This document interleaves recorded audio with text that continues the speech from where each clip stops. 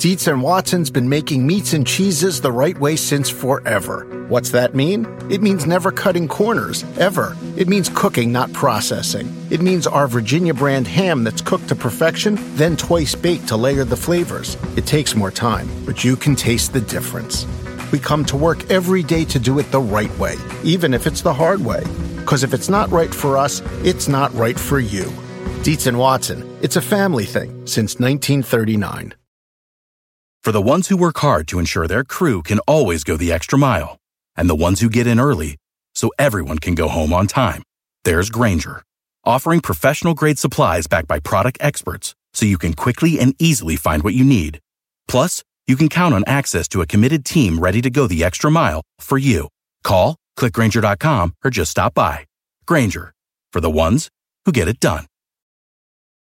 Welcome to the Dunked On Basketball Podcast. I am Danny LaRue, your host, and so happy to have you with us for this episode. Apologies for the travel mic for this section, just the intro, and then the first part. I'm on the road, so is Nate. We recorded most of this episode. It's something we've actually been asked to do for a long time, and that is going back through the last few drafts and picking our greatest hits, our greatest misses, and also what we learned from that process. You know, like if there's a player we misevaluated or we evaluated correctly, what we learned from that process. It was really fun to do, and it was useful to go back and, you know, kind of think about how different players affected our evaluation. So that is the meat of this episode, but I wanted to keep things current, keep things topical, and that involved keeping up on the news that has happened since we recorded our last episode. And that was the awards podcast that we did on Tuesday. And so to help me out with that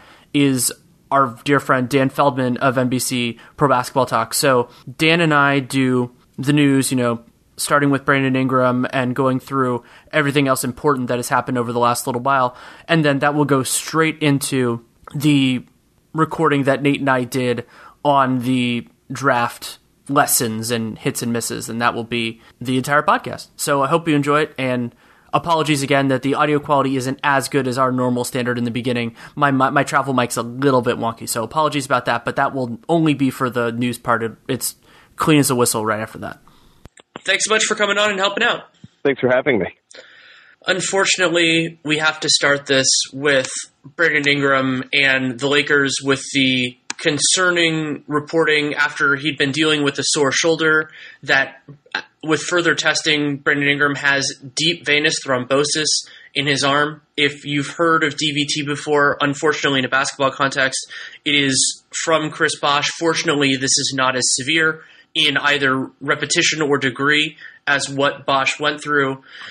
But this is concerning. He's going to miss the rest of the year, and we'll have to monitor this moving forward for the rest of his career. Yeah, I mean, I like to look at the positive side, and thankfully they caught this and it can get treated, and hopefully this is the last you hear about it. When I think it gets especially scary, and like you said, the severity is different than Chris Bosh, but I think when it's multiple instances, that's when it really becomes a game changer, when the first thing they try does not stop it from happening again. So maybe at this point, this is good news that they caught it and are treating it, and hopefully this is it. Right, and yeah, so that there's a difference in severity and repetition. So severity, this didn't get all the way to being a pulmonary embolism, which is a much bigger deal. That has a much higher chance of being, you know, like fatal, going into those kind of consequences. And recurrence, as you said, is something that's really important because basically on the anticoagulants that they use to treat this, most teams, including the Miami Heat, this was part of what happened with Bosh, are uncomfortable playing a guy because if you got certain injuries, it could be catastrophic. Like if you had a head cut or something like that. So basically, while you're doing that treatment, they don't have to deal with it. And the problem, as you said, is that if that treatment doesn't work, so let's say there is a subsequent one, then the treatments that they go to then to like keep a person alive, then those treatments make it very hard to play a contact sport, and obviously basketball is a contact sport. Right, and so, you know, there's nothing to do but wait and hope for the best, because from what I can gather, it seems like we have all the reason to believe that this will get treated well, this incident of it.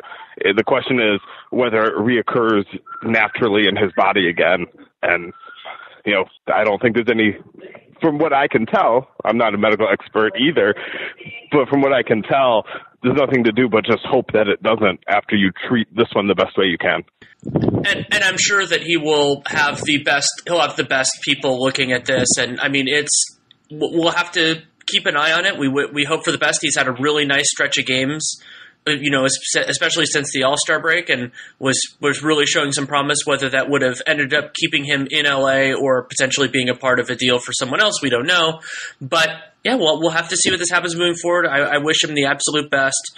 And with the Lakers also, I mean, we're seeing this formal basically transition in their season.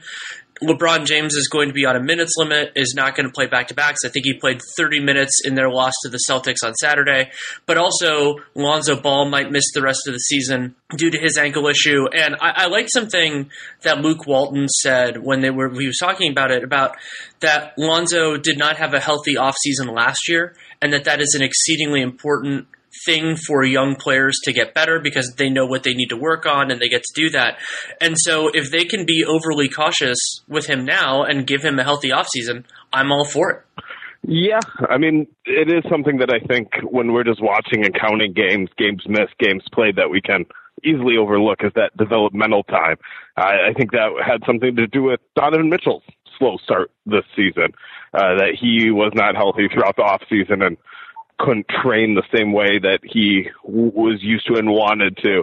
And so, yeah, it's a big deal. And, this is a point in the year where it's tough to gauge the severity of an injury for somebody like Lonzo Ball. Like, he's clearly hurt. It's clearly significant. Would he be returning to play this season if the Lakers were still realistically in the playoff race? Maybe, maybe not. There's just no way of telling because they're not. And so they're always going to be cautious. The last piece of news on the Lakers is that Kuzma's still missing time with this ankle issue, but he should be back soonish. I'm guessing they will be cautious with him as well, but it's not as severe an issue. And I want to transition into something that's near and dear to both of our hearts, which is the kind of the logistics of the league itself. Brian Windhorst had a piece that kind of coincided and reflected on Adam Silver's comments during Sloan, and he talked about how there was a midseason report that both TV ratings and ticket sales are slightly down this season. Overall ticket revenue is slightly up, but that has a couple of really important implications, that combination of factors for the league. Now, how that affects, let's say, next year's salary cap will depend on what the league's estimates were, and we don't have access to that information, at least I don't. But potentially, TV ratings, that can be a big factor in the next television deal, which is still a little ways away. But if you think about the arc of the league, the TV deal is the most important part of revenue and thus of the salary cap for a given year. Right. And so when I hear that combination of ticket revenue is up, ticket sales are down, that says to me ticket prices are too high, that the teams throughout the league are charging too much for tickets. It's too hard for fans to get in. So, yes, maybe you make a little bit more money in the short term by doing that. Maybe. I mean, revenue is up. I guess you do. But the drawback is in a business like the NBA, you need to capture fans' attention and keep it over their lifetimes. You need ticket prices low enough where people can get hooked on the NBA and want to watch it, want to consume it, want to buy more tickets. And when you have fewer people at your games, you're not doing that.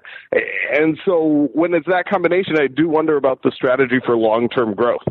I do too, and that's also, ticket sales are meaningfully different from gate revenue. Gate revenue basically includes the other stuff that people buy when they are at the arena, and if that money is slightly tied to how many people are there, and it definitely is, then you have fewer people buying food, buying merchandise, all that kind of thing. And basketball, as you and I can both attest to, it is a fantastic sport to watch live, and so you want people to have that experience and want them to come back. So we'll see where it goes. Also, in Wendy's reporting, the Warriors lead the NBA in gate revenue per game, $3.4 million per game, followed by the Knicks. And that's striking because the Warriors are about to move into their new building. So if they're leading the league in gate right now, that number could get ridiculous next year. And the Grizzlies are last at less than $1 million per game.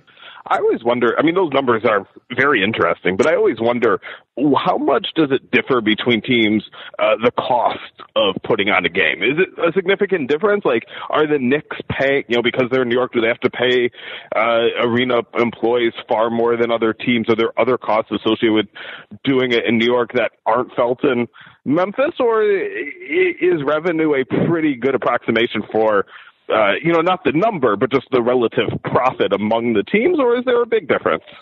That's a great question. And I mean, you do get into the circumstance of increased costs, but also, I mean, there are a lot of team specific circumstances, like what portions of the revenues do they actually create? Like there are some organizations that own their arena and then they keep a lot more of it. And then there are other ones that use like managing groups or things like that. Like the Warriors do not own their current arena, but they will own their new one.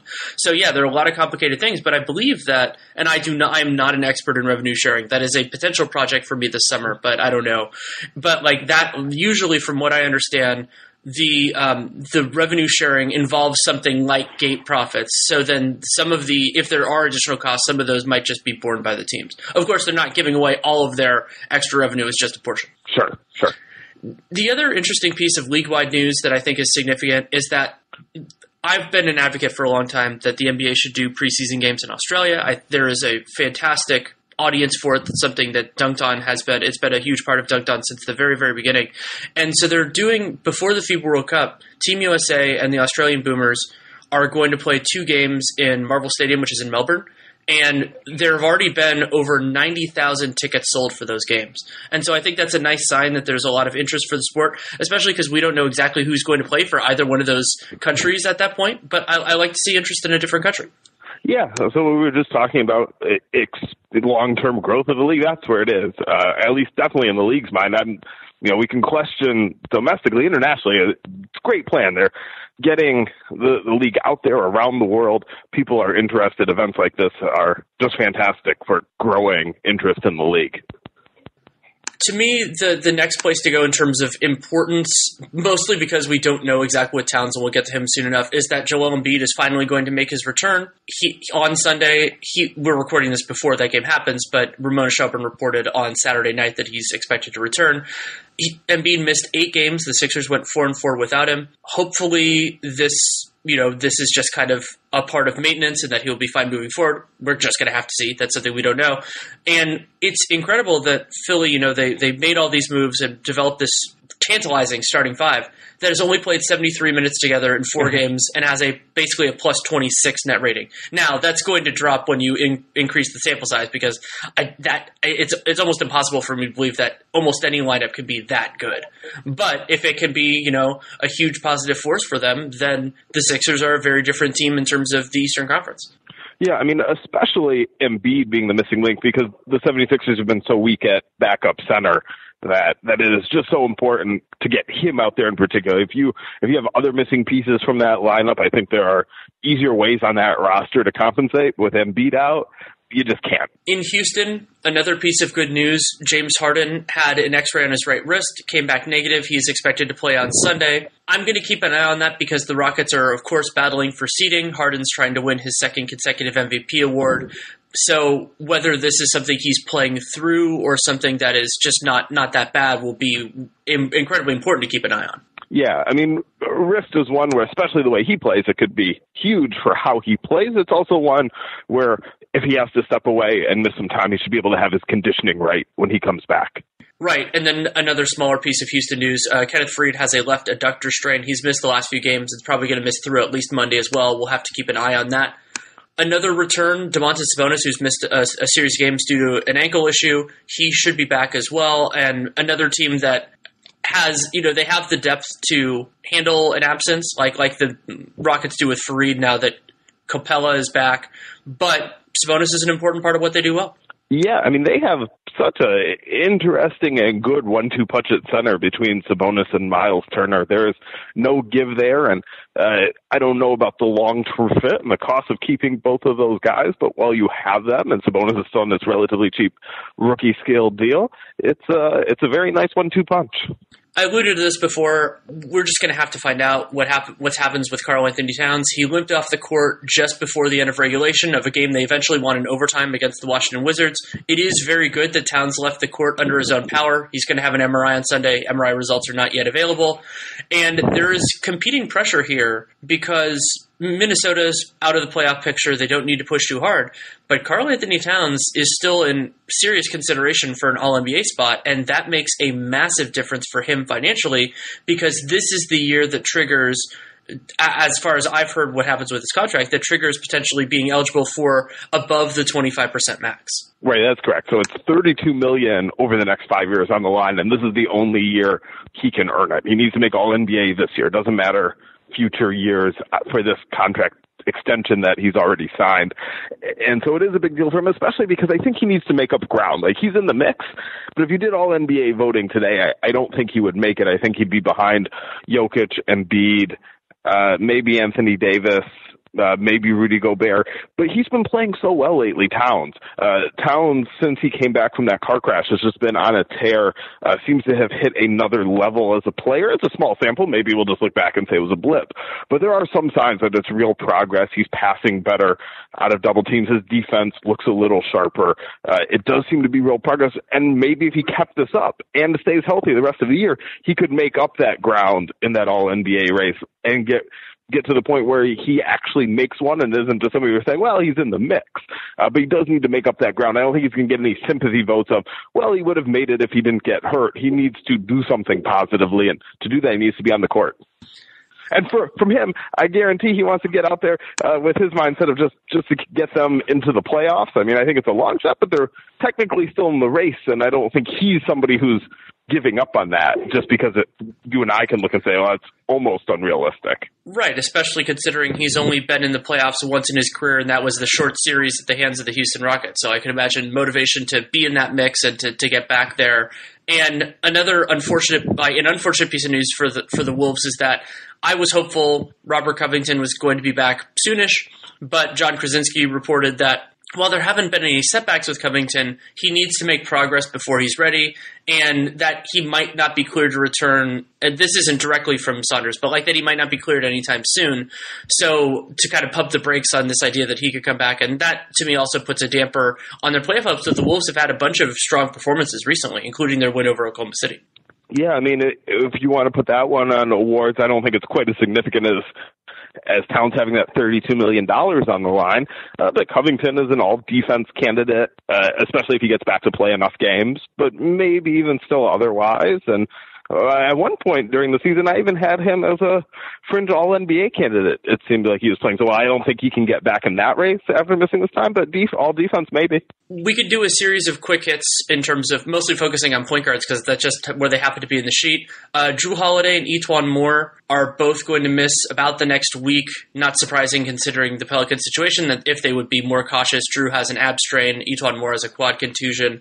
So we'll monitor that moving forward. Isaiah Briscoe of the Magic has a small meniscus tear, and the good news for him is that depending on what procedure, what they choose to do, whether it's, because if it's small, then they might end up doing a trim, a 4 to 8 week recovery time would keep him out for the remainder of the regular season or close to it, but he can be back for when the Magic have to make their decision on his contract for next year. He has been their backup point guard, so it's good if he can be healthy before that. Fred VanVleet is ahead of, according to Nick Nurse, he's ahead of process with his return from thumb surgery. I actually saw him on the court during warmups for the Raptors. I was at their game that they won against the Pels. So he might be back in roughly 2 weeks. That would be very nice for them. And we're going to have to keep an eye on Ricky Rubio because Rubio missed Friday's loss in Memphis due to left hip tightness, and that's more important because he missed a few games last year due to a left hip issue. So it sounds like the Jazz were being cautious, and so hopefully that's all there is. But that's that could be important because I mean we've seen that, especially because Utah has this thing where their point guards are all hurt at the same time. That while Donovan Mitchell can take the lead, they still need depth at the position for obvious reasons. Right. I mean, I don't know if you want to be completely comfortable with Donovan Mitchell handling that role like that and all the time. And even if he is, then you need somebody else on the wing. And so that trickles down.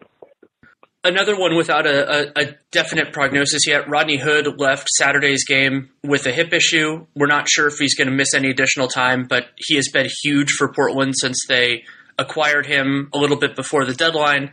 And he is a pending free agent. He has had plenty of injuries in his past, so we're just going to, it's a verify one, and they could be getting Evan Turner back soon, so that'll mitigate some of it. But Hood has been awesome. Yeah, he's played very well in Portland. Some of that is hot shooting. I'm not sure how sustainable everything he's been doing is, but he looks good there. Another couple of quick ones that we can run through. Dwight Howard tweaked his hamstring during a workout. I believe that was Fred Katz who had that. And so it sounds and feels to me like Dwight's going to miss the remainder of the season. We don't know for sure. And strangely, TJ Warren is still out with this ankle issue. He last played January 22nd, and we don't have a timetable. Now, the Suns are, of course, firmly out of it. But Warren, is he a part of their future? Is he somebody that they would consider trading depending on where they go in terms of the draft and free agency? I mean, I'm not sure, to be completely honest. Yeah, he's a tough fit in a lot of situations. The Suns need to figure out what their situation is before they can evaluate whether he fits into it. But he is a tricky fit, and so those are real questions. The Milwaukee Bucks have been playing without George Hill. He's missed 7 straight with a strained groin. Sterling Brown has a wrist issue. He is out as well. Tony Snell actually got a $100,000 bonus because of the Bucks winning 50 games. And depending on how far they go in the playoffs, he can do that as well. And then I believe those are structured that he also has them for next year. And then that makes them, once you achieve a bonus, that changes it from either it makes it likely or it already was. And so then that counts towards their books for next year, at least until, if it doesn't happen for the subsequent year.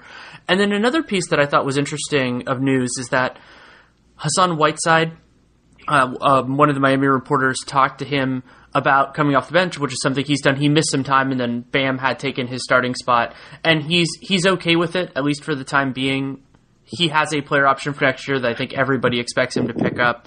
But if he's if he's okay coming off the bench, then that does open some things up for Miami. Even though as somebody who has been fascinated by his success in the on-off metrics for a long time, switching his role around could be a test case for that.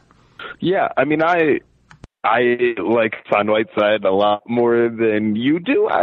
I'm very fast. I think his story is great. That where he came from to get where he is, I think it's just fantastic. And he did that himself. He worked very hard. Nobody thought he'd make it. Back in the day, he was playing in Lebanon.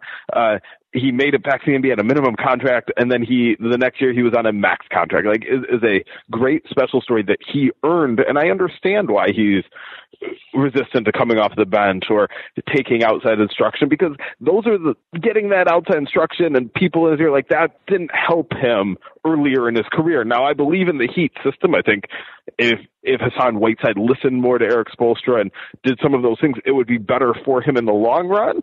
But maybe this is a sign of progress and maturity that, hey, if the Heat think this is the best thing for their team, for me to come off the bench, like, I'll try and make the best of it. That's what you want to hear as a team, and that's the message he's giving right now. It is the message he's giving right now. Going to another team competing for the playoffs in the East, Charlotte, Michael Kidd-Gilchrist strained his left knee on a fall during the Wizards game, did not return. We do not have a timeline, at least nothing that I've heard as of now. And something that you and I actually discussed on Real GM Radio when you were on a couple weeks ago, Sam Amick of The Athletic is reporting that many around the league, and that does not mean it's definitive, but many around the league expect Kemba Walker to leave the Hornets. There's no clarity, there's nothing specific, but he is a huge story, and whether he stays in Charlotte or goes somewhere else, because of, especially now that Bledsoe was off the market, that could swing a couple of teams' futures, depending on how it goes. See, I wonder sometimes if somebody like Kemba Walker, how much it's wishful thinking that he's going to leave, because I think so many teams believe that it's going to be hard for them to land a star. Like, how many teams do you really think are going after Kevin Durant or Kyrie Irving this summer? It's a small list. Like, I think a lot of fans miss this when it's reported, the Knicks are interested, the Clippers are interested. Yeah, every team would want a player like that, but not every team goes after them. They believe they're in too small of a market or don't have the right glamours of city or whatever. They just believe that they can't get those players and they don't try and get them. Kemba Walker strikes me as the best player who a lot of teams feel is attainable, because he's been in Charlotte. He's used to a small market. He's used to not winning enough. He's not the highest profile guy. I feel like a lot of teams feel he's attainable, and maybe that leads to some wishful thinking. Beyond that, he's also a couple of different teams' backup plan. Like, I think the Knicks are the easiest one here, not only because he's a New York City native, but because if Kyrie Irving decides to go elsewhere, if they get Kevin Durant, Kemba Walker is probably the most logical fit to go there and be at the level of quality that Durant would expect. So they would like to see him be willing to leave at bare minimum anyway. So this reporting is always nebulous. Yeah. Kemba has said a couple times like he couldn't see himself playing for the Knicks, and he could always walk that back a little bit and say, well, that was while I was with Charlotte. Like, now I'm happy to. It was just at that time I was focused on Charlotte. You could always spin it that way, but they struck me as the kind of comments that somebody doesn't make until they've really thought through. And I think he decided he doesn't want to play in New York, and going to play for your hometown team is often unfulfilling for players. A lot of players think they want to do it and don't actually enjoy it. And the comments to me, he could have meant a lot of different things. I'm not in his head. But to me, my read on it was he decided he didn't want to play in New York, and so then was saying that. Totally a fair way to interpret what we've heard overall. In Brooklyn, Treveon Graham, Kemba's former teammate, missed Saturday's game with a back issue, but it's sounding like Kurucs was going to start over him anyway, so there would certainly be a place for Graham in the rotation, but there maybe is a little bit less urgency. They can be more patient with him as they're competing for a playoff spot as well. Kyle Anderson, it's been this weird thing. He's only played in 2 games since January 12th, and the last one was January 30th, and he's getting an anesthetic injection in his right shoulder in an attempt to alleviate pain, and it's going to be about 2 weeks until we hear something more. This has largely been a lost season for him. Now, he's under contract for another few years, and Memphis has a lot of decisions to make this summer, but not really knowing what they have in Kyle Anderson is a challenge. Yeah, I mean, I think we do know what they have. I guess maybe you don't know his health and everything, but he's been around long enough that I think he has shown what he is as a player. It's a pretty good player. I'm not sure how much mystery there is left in his game because he came in so advanced. I know he's fairly young, but he came in so advanced. Yeah, I guess I was thinking about it more in terms of availability, which is something that they're used to considering. Yeah. Now, he is, I would anticipate he'll be significantly more durable than Chandler Parsons. This does not appear to be, from what we know, from the limited amount we know, it doesn't appear to be, as persistent as that, but it'll take some time for it to resolve, and hopefully he can be right for next year. And I mean, my feeling is that Anderson, there's this weird parallel with Memphis that they have a lot of guys who like Jaren Jackson prominently. I think he's better as a 5 than a 4, and Kyle Anderson is better as a 4 than a 3. So if they can get enough wings to slide those guys to their proper positions, it would be very useful. Yeah, I mean, that's always the challenge, right? Getting enough wings, not enough to go around. Right, and they have a fascinating decision to make it, and decision is probably overstating it in terms of their own draft pick, because they can, if they want to win an extra couple games and kind of push for it, play Mike Conley and all that, they can not ensure, but they can make it pretty likely that they convey their pick to Boston this year, which would then remove the obligation. It would be top 6 protected and unprotected the following 2 years. And there's a rationale to say, hey, we want to just get this out of the way, especially because if the potential of that being an unprotected pick in a year that they're still figuring stuff out it wouldn't be catastrophic, but it would be pretty devastating because that could be a really valuable player. Right. And this is something that is always tough to project and doesn't often follow what the conventional thinking is at the time. But this draft at that range where they would be conveying the pick this year doesn't look particularly strong right now.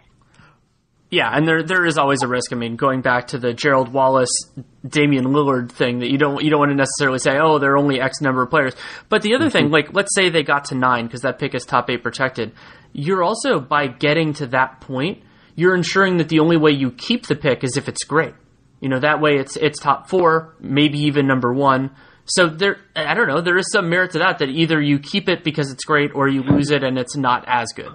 Right. I mean, to me, if I'm the Grizzlies, I'm trying to keep the pick. I think even in this weaker draft, having a top 8 or a top 8 pick is a nice thing to have. And there's always hope that in a future season, whenever you're conveying it, that maybe you make a leap up. Maybe Mike Conley is fully healthy for the same year that Jaren Jackson really makes the leap, and all the talent he's shown this year, he becomes just a force, and your role players play well, and you could be conveying a pick that's not even in the lottery. I would rather have that possibility and keep what I would know to be a high pick this year than worry about, it's slightly better to give up a top 6 protected pick the next year. If you're in the top 6 next year, okay, where you have your pick, but it gets hard to to shoot for those ranges. I would rather just, when I have a potential high pick in front of me in a lost season, I would rather keep it.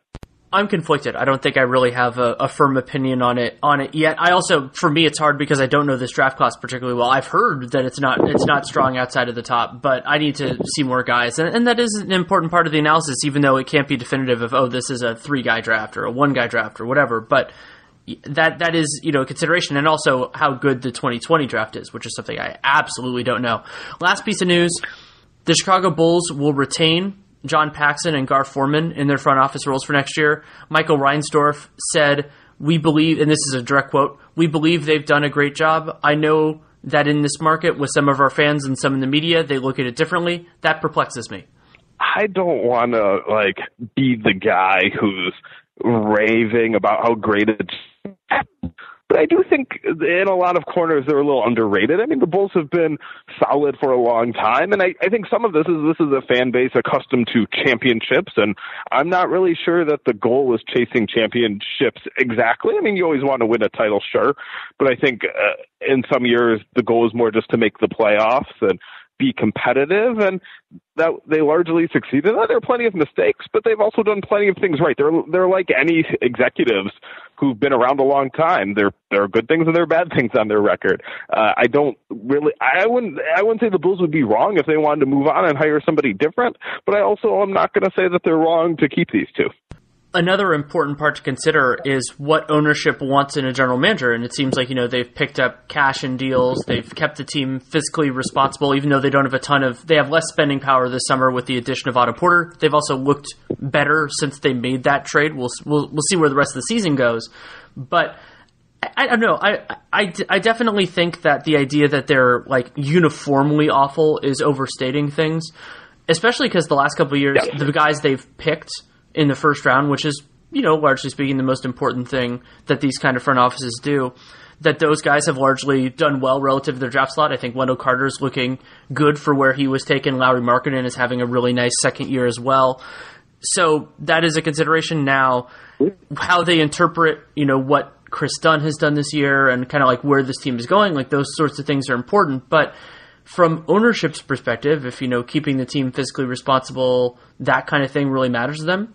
I mean, and really, the as much as we like to talk about being a GM as more of an objective thing, really it is more of an audience of one thing, because the ownership, let's talk about it more broadly, they're the ones who determine whether you have a job moving forward. Right. I mean, do people think that if the Bulls hired a different general manager, all of a sudden they wouldn't be making selling the second round pick that became Jordan Bell for $3.5 million? Do you really think that anybody in the general manager seat wants to make that deal, that they think that's good for the team being better, which is what fans care about? No, that's a great point on the constituency of one. That's who you're trying to appease there, and if that's the role on that team, that's the role. A different person in that GM's chair isn't going to have different job responsibility. Now maybe, I just said that, and maybe this is disagreeing with myself a little bit.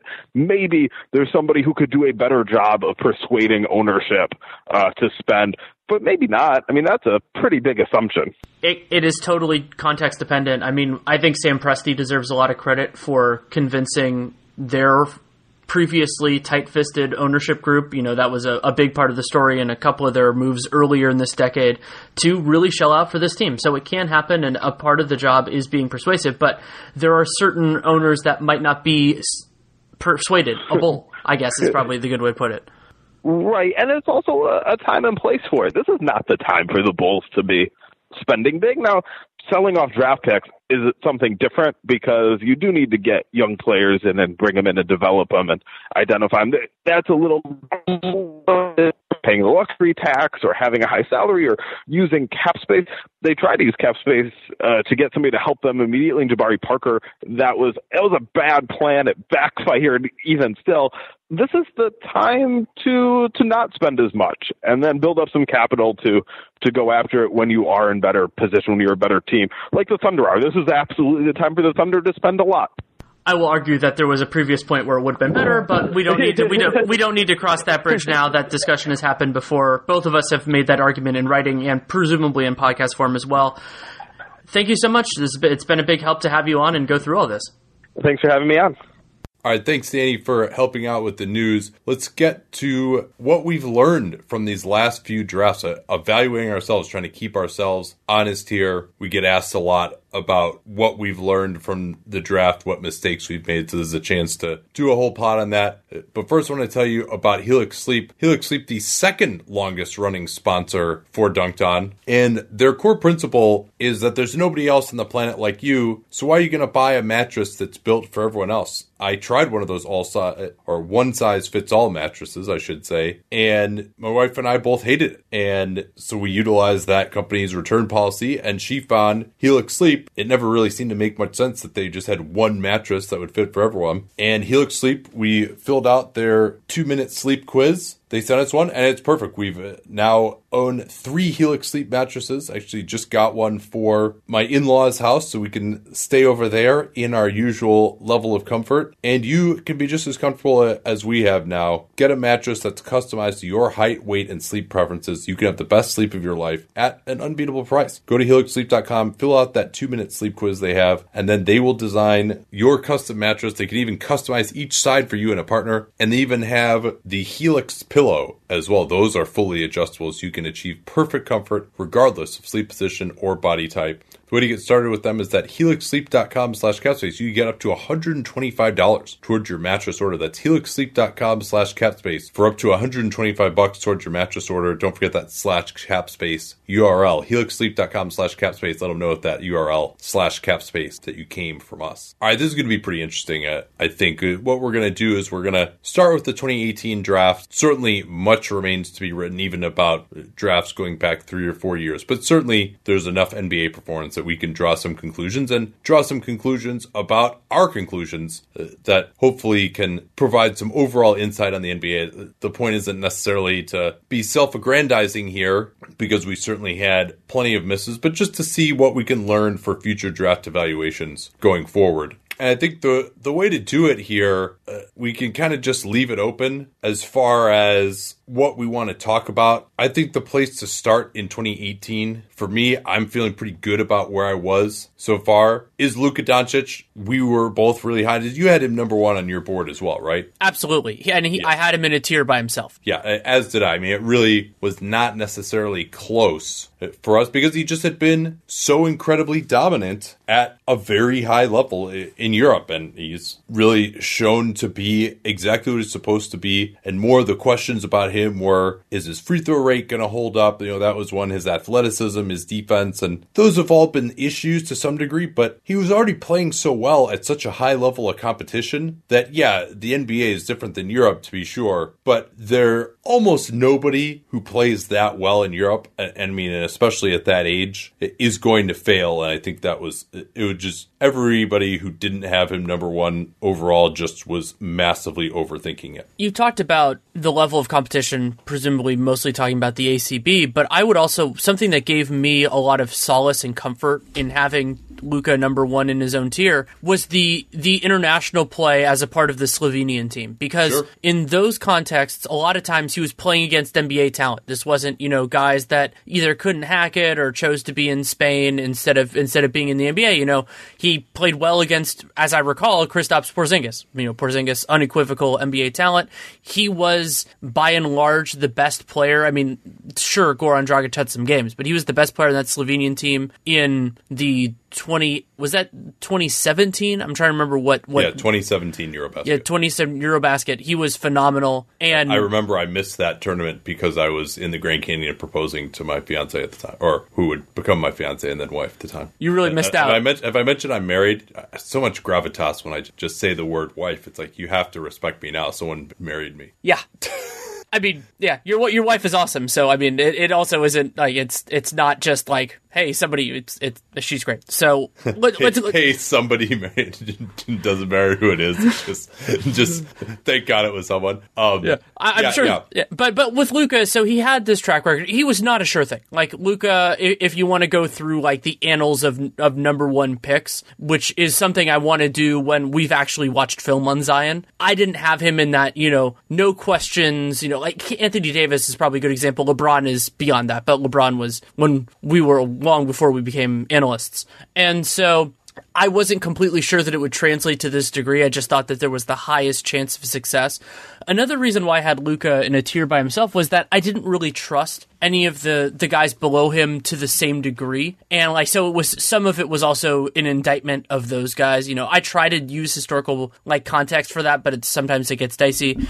And that's been actually one of the big positives for me from this class, is that a lot of the players that I was a little bit shaky on have ended up looking much better. Like Marvin Bagley, for example, like he's not a perfect player, but he has been meaningfully better this season than I expected. Yeah, I think so. But Bagley, we saw a way I think that he could succeed offensively with his athleticism. You know, we got asked this on our Patreon mailbag about a week ago, and I thought it was really interesting. Someone asked, you know, who are really good players that you look at as just not having very good feel? And when you're really talking about top end superstars, it's really nobody. You know, I mean, I think really the last dead bang superstar player that you'd say didn't have the greatest feel, that might be Derrick Rose. Kawhi's offensive feel is not unbelievable, but he can get to the foul line. He's just not an amazing passer. And then defensively, you know, he's got preternatural anticipation. So you have to go back a lot. Russell Westbrook might be another one. We kind of argued about that in the Patreon mailbag. He's developed his passing to be very good. So to the point where I was like, all right, I'm not going to say he has like bad feel anymore. He certainly, you know, has his issues on both ends there. But that brings me to DeAndre Ayton. And some are saying, I mean, the party line still is that he's having a solid rookie season offensively.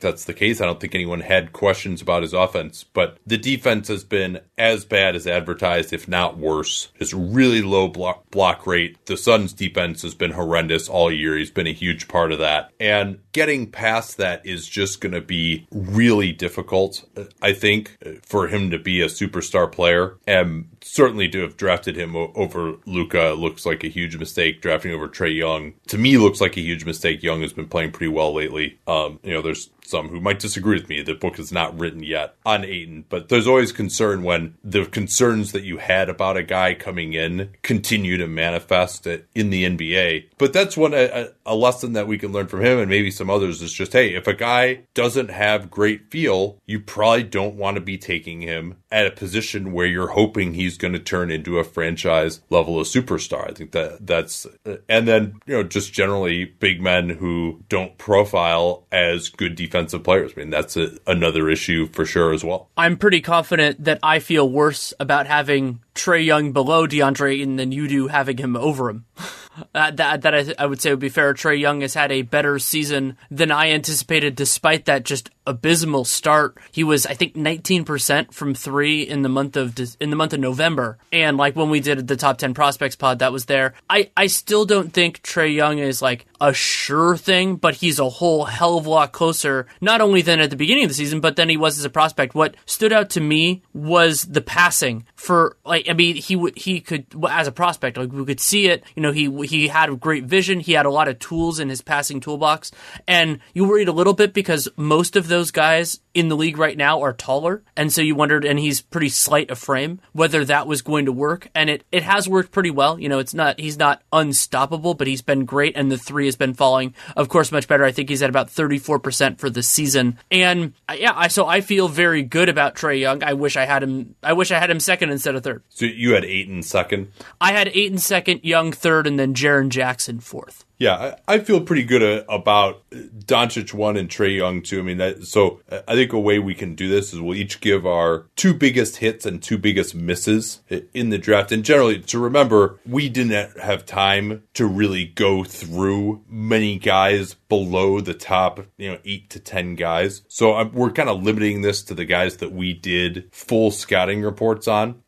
My tier 2 was Trae Young, Michael Porter, DeAndre Ayton, and Jaren Jackson. I actually had Ayton ahead of Jaren Jackson, according to these notes. I don't remember it that way, actually, but I'm looking at my board right now. Maybe I switched it up eventually. That might have just been after Summer League. So, yeah, that's a regret to me. That was a pretty big mess, I think. And then I had a third tier of Bagley, Bamba, and Wendell Carter. Michael Porter is the other one who just, if healthy, and, obviously he hasn't played yet. I saw a video of him playing 3-on-3 from, like, a couple of weeks ago, and just with, like, Nuggets staffers jumpers and stuff. And I really hope he wasn't trying because he did not look good in the slightest. I mean, it was just couldn't get past like assistant coach Stephen Graham and was like settling for a bunch of fadeaways that weren't going in. They've said that he shot the ball really well, but what really made him incredible was his athleticism, and that doesn't appear to have come back yet. So I'll frame one of my hits. You did say that we focused on like the top 8 guys. One of my hits was not with those players, and that was I was really low relative to other people on 2 specific lottery picks. Kevin Knox and Colin Sexton. I feel strongly about that now. Both of those players can turn it around. It is, there's still a lot to be done, but I didn't like their feel. I thought that the best case scenario for those guys was strong, but that like the best, the realistic case, like 75% outcome was dicier. And then the like below that started to get really questionable. Sexton, I didn't see a definite starter in there. I regret that I had him just over Shea, but we didn't watch much video on them. I think I watched one full game each of those guys.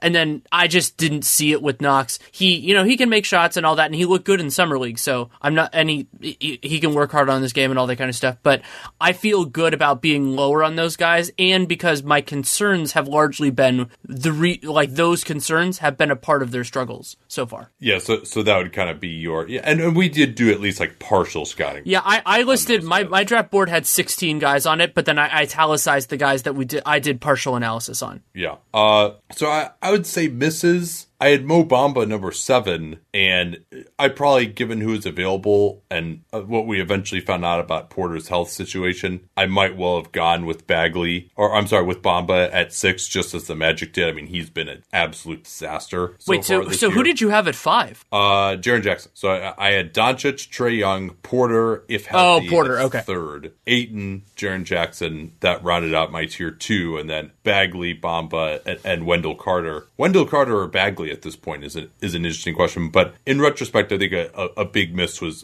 I should have had Carter above Bamba, although again, all those guys are in the same tier. So I'm feeling pretty good about by 2018. I would say 2017, a little less good. You and I both, brother. I mean, so Markelle Fultz is a really tough guy for this because much. What's the lesson to learn there, right? Yeah, because so much of what happened was unforeseeable. I mean, yeah, there were questions about his attitude and all of that, but I don't think that's the reason he's dealing with thoracic outlet syndrome and all that. I mean, Fultz, the player that we saw at the Nike Hoop Summit, the player that I saw at Washington, he was, to me, the best talent in that draft, and he certainly has not lived up to that. I will openly acknowledge that. It's not exactly a controversial opinion, but, that especially from Philly's perspective and from Boston's perspective, because that was the big trade, get there. The place I'll start here was with my miss with Jason Tatum was just that I didn't think the scoring would come as quickly as it has. And yeah, the crazy 3-point shooting of his rookie year, that was probably some aberration in that. But he's so much more talented with the ball in his hands, even as a young player. And I didn't see all of that during his time at Duke. And so I thought that the downgrade, even though Boston didn't need Markelle Fultz, the downgrade from Fultz to Tatum was more significant. And the Fultz part of it, even if we kind of fudge that a little bit, where I got more wrong was that I thought Tatum was a bigger downgrade, bigger step down than he is. Yeah, I think actually a lot of the issues here, and so biggest miss, obviously, and they had a lot of big misses. Fultz, we both had him number 1 overall, thought he was going to be a future superstar. We were wrong there. He had a surgery at Washington that we didn't know about at that time when he got shut down towards the end of that season. But I think with both Ball, and maybe even Tatum, that we really misevaluated all of those guys shooting. I think that's the biggest issue with all of them. Tatum, to me, I was skeptical that he would hit the NBA 3. His form didn't look particularly conducive to that. Looked like he was really addicted to long twos. There was more of a thought that he could be really good defensively than I think he actually has been. I think he's been okay. He's got size, but he's kind of average on that end. But he was this awesome free throw shooter. And that might have been a reason that you could say he would have become a good shooter. And yeah, his 3-point shooting has dropped off a little bit, but still pretty solid. I think he's 37% this year. Takes some reasonably difficult attempts. And who knows? I mean, last year's playoffs might end up being like his high water mark as a prospect, and just his stature in the league overall. He's a little bit less impressive so far this year, much still to be written this year as well. But Ball in particular, I mean, that's been the big problem, the shooting, the lack of ability to run pick and roll. And so, yeah, he shot that 41%. He was taking some pretty deep attempts. But looking at his records at the lower levels, looking at his free throw percentage, which has only gotten worse, the funky form, that 41% number on pretty limited attempts was really the only positive for him in terms of his shooting and scoring ability. I mean, he had 18% usage in college. I mean, that is just very rare for a top prospect. And Ball may end up still being an effective player, to be sure, but I had him number 2 on my board. I wasn't quite buying him as much. But a lot of the analytics models really liked him, and so I still will cave to sort of other outside influences at times when I'm doing my board. I think that's important to consider other influences, like we're not infallible. But then the number 3 guy that I had was Dennis Smith, and another guy who may still end up being a decent player. I think he's taken a reasonable step forward, but certainly the stuff we heard about the character concerns, for example, that's proved to be somewhat of an issue. And I don't even know if you want to say character, but just maybe difficulty to deal with. So he went number 9. We thought I was higher on him even than you. Another guy whose shooting was a little bit suspect and has continued to kind of be suspect as well. And then De'Aaron Fox was another guy who were like, oh, well, his shooting is going to be terrible. It was terrible in college, but he actually had shown better shooting at the lower levels and was an okay free throw shooter. Still not great. He's only a 73% free throw shooter. So much of what we've seen has come down to just which of those guys could shoot and which couldn't. And yeah, there are some indicators, but I'm also not sure how certain of that we ultimately could have been. That, Fox would be a much worse shooter than Ball, or was pretty much a given at that time, it seemed like. One thing that I wish I had taken more stock in at the time, and I was of kind of mixed opinions on De'Aaron Fox. There were a lot of things that I really, really liked about him, but something that I didn't mention as much as I didn't think about and mention as much as I should have when comparing Fox and Dennis Smith was that Dennis Smith is an unbelievable athlete. I mean, we've seen that in the dunks that he can do and everything else, but Fox applies his athleticism. This was true at Kentucky. It was true at the youth levels as well when I got to see both of those guys, that are on like exhibitions, let's call it, that Fox applied his athleticism a lot more regularly, and we're seeing that maybe not in the same way that I expected in the NBA, but to the same degree. Like Dennis Smith, wonderful athlete. You don't really see it on the defensive end as much. He's not getting into the guys as much. And Fox, he's the tempo. He is the kind of the heart of what makes the Sacramento Kings so vibrant this season. And there were reasons to see that. Now, is that enough of a reason to put Fox over Smith with what we knew at the time? I'm not sure, but I think that it was something I should have considered more strongly. Something you didn't mention with Lonzo, we talked about it at the time, and I cared about it, but I probably should have cared more, was he didn't get to the basket very often, and he didn't get to the free throw line very often. He only took 98 free throws in over 1,200 minutes at UCLA. That was concerning because it's like the idea of applied athleticism and like what can he do if the jump shot isn't falling. And I kind of overrode those concerns because he's such an amazing passer, and I was like, that could rule the day. I still think he's a very capable, intriguing defender.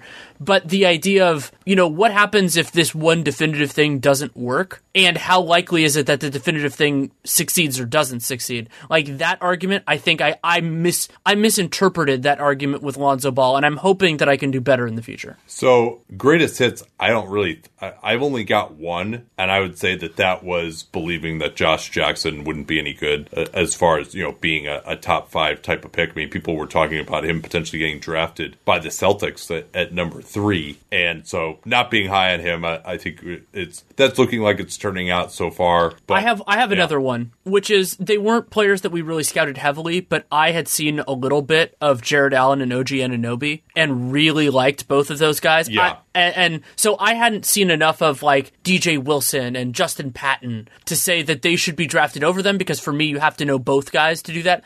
But I thought, to me, both of them looked like potential lottery picks. Like sort of with Jared Allen, it was the parallel kind of Bam, who was taken 14th in that draft. I thought that the margin between those two guys as talents was pretty narrow, and they ended up going pretty far apart in the draft. And OG, we still have to figure out what the hell he is offensively, but the physical tools and all that kind of stuff. And I wish that this is a class that I think if we had spent more time, some of the guys that got drafted, I didn't like Justin Jackson as soon as I saw him, but we hadn't seen him yet, so that's not a hit. That was a summer league hit, I guess you could say. But yeah, this class, and I mean, another thing that I got wrong, we're still seeing it, and John Isaac has been better offensively. I mean, he's had that string of I think it was 15 or 16 plus point scoring games, and so he can get there. I still love his defensive potential, but I was really okay with him being the fifth offensive option on a good team. And a player has to be so damn good defensively for you to tolerate that. And I think that's something that again, kind of like the idea of if they're not everything that you hope they're going to be in one way, do they have enough variance and positive elements of the rest of their game? And with Isaac, I think I got that wrong. I think I was a little higher on Markkanen than some people were. I think he was just sort of, and he was struggling after coming back from the elbow injury early in the Boylan era, but the Bulls have actually been really good offensively the last month or so, and Markkanen and his shooting have been a big part of that. He's put together a string of 20-point games here, but I wasn't as high, and I still liked Smith better than him. That's looking like that's not correct so far, but again, so much of that can change. But I liked Markkanen better than Josh Jackson, for example. I think I actually liked him better than Tatum, and maybe I think I had Isaac above him, but I had him right in that range. I think a lot of people thought that he was clearly below that group. I guess my second hit would have to be just of the guys we didn't see as much, but I think the guys that we liked who were lower, you mentioned Allen and Anunoby. Another one would be Jonah Bolden. The guys that we liked turned out to be pretty good. I mean, I can't think of many guys in the sort of, and Donovan Mitchell was a big miss for us, but neither of us really evaluated him much at all. But the guys that we were just like, oh yeah, these are pretty good picks, in the below 15 range, have kind of turned out. Kuzma is the one that I didn't really know much about. I wasn't as impressed by him. I was kind of neutral on him. And then the guys that we didn't like at all, Tyler Lydon, Tony Bradley, Caleb Swanigan, the guys who just don't make sense in the modern NBA. TJ Leaf is one who might still work out okay, but he was another one we were really kind of down on. We'll see what ends up happening with him. Josh Hart was another one who got drafted late that we liked a lot. That jury's still out on him too, but he's been at least a rotation player, which a lot of these guys haven't been. But then biggest miss in Fultz and Ball 1 and 2. I mean, you could nearly the entire top 10. It's pretty atrocious. With Jason Tatum, I guess either he or Donovan Mitchell would go number 1 these days. Fultz wouldn't probably even be in the top 10. Ball, might be like 6 or 7 or something.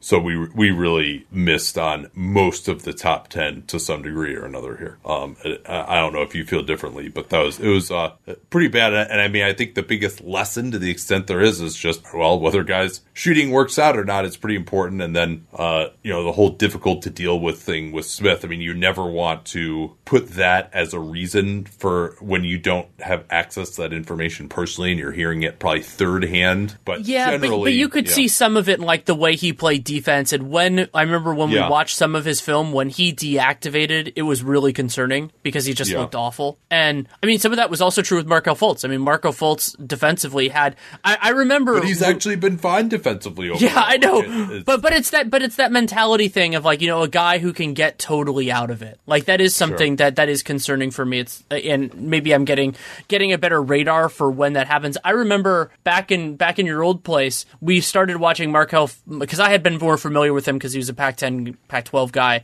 and I'd been watching him. And so we watched the offense, and we were both like just beaming with how good he looked. And then I said, well, let's watch some defense, and you'll see what the problems are. It was just a horror show. We watched like 20 minutes, and it was just abysmal. But I was totally fine with overlooking that because he was this spectacular offensive talent. The guy that I compared him to at the time was Kyrie Irving, another player who had a very weird college tenure, weird in a different way, but like the incandescent offensive talent and all that stuff. And we'll have to see where it works out. And I agree with you that the shooting is a lesson. This is a class, maybe more so than any of the ones that we'll discuss, where I wish we had more time. Because, like, for example, like, I wonder how I would have felt about Donovan Mitchell. I had not watched very much of him at all. And I think I would have liked him, but I definitely think that I would have been lower on him than I now, like, obviously. I wouldn't have had him, like, top 5 in the class. I wouldn't expect. We'll get to 2016 momentarily. I want to tell you about a new sponsor, Native, that creates safe, simple, and effective products that people use in the bathroom every day. This is a new approach to deodorant with fewer, simpler ingredients, so you know everything that's in Native deodorant. They steer clear of aluminum, parabens, talc, and instead they use coconut oil, which is antimicrobial, shea butter, which is a moisturizer and emollient, tapioca starch, which absorbs wetness. Native believes that less is more when it comes to deodorant. They have a number of enticing scents for men and women. There's coconut and vanilla, which is their most popular. Eucalyptus and mint, I kind of like that one personally. Cucumber and mint, and lavender and rose. And they're also limited edition seasonal scents that they release throughout the year. I found that it worked for me as much as the old other leading brand. I love that phrase back in the 80s commercials when they'd say that a brand was better than the other leading brand, and they'd kind of dress it up so you clearly knew what the other leading brand actually was, but it didn't actually like use their logo or something. But I feel better about what I'm using now in my deodorant with Native.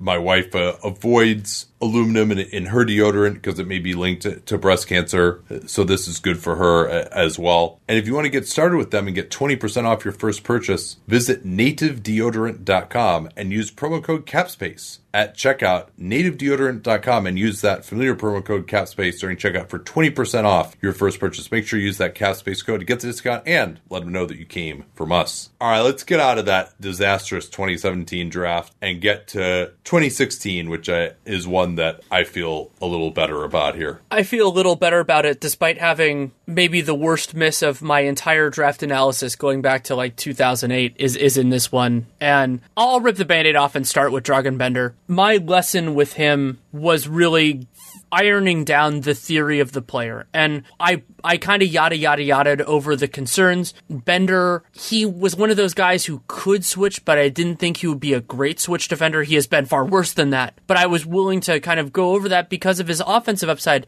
But his offensive upside was just intriguing. It wasn't like he was anywhere near as good a scorer as Jason Tatum was, let's say, coming out of Duke a year later. But it's like, oh, you know, he's tall. Maybe he can play center in the NBA. You know, he can be a forward, be a center. And that best case scenario blinded me to him being limited as a defender. The offense, but the bigger issue for me with Bender wasn't so much the overrating what he could be defensively. It was that the juice wasn't worth the squeeze in the first place. Bender was someone that I had a chance to evaluate in person very early in his career as a 17-year-old at the Eurocamp. Watched a fair amount of his film at, I think it was the U16s actually. Maybe it might have been the U18s, the European under-18 European Championships. But I'll start with on defense. I felt relatively sure that he wasn't going to be this absolute monster defensively. You know, Kirilenko was who he got compared to. And Kirilenko actually wasn't even that great of an on-ball guy. He made a lot of plays off the ball. And, you know, but Kirilenko was really just an almost unique physical specimen in NBA history. I didn't feel that way about Bender at the time, that he would be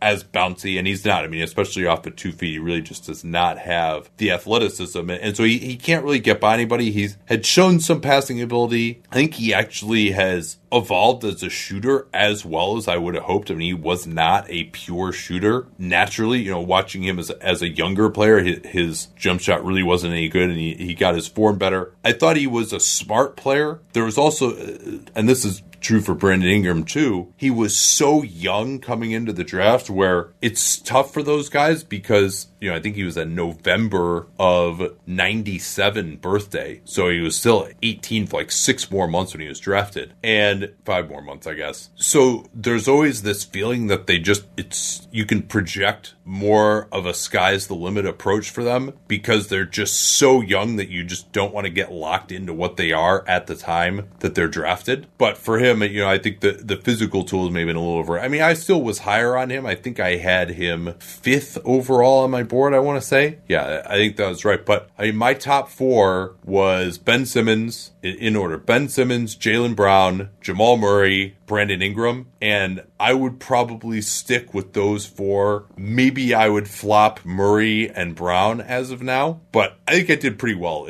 in that draft. I was very low on Dunn. I probably missed on Hield, but especially not knowing that he was, the age thing bothered me. Creating the own shot bothered me to some degree, but Hield would probably be number 5, I think, in that draft now if you're redoing it. And then not a lot that's great behind that. Probably Domantas Sabonis would be, he might even be above Hield if you're going back and looking at it now.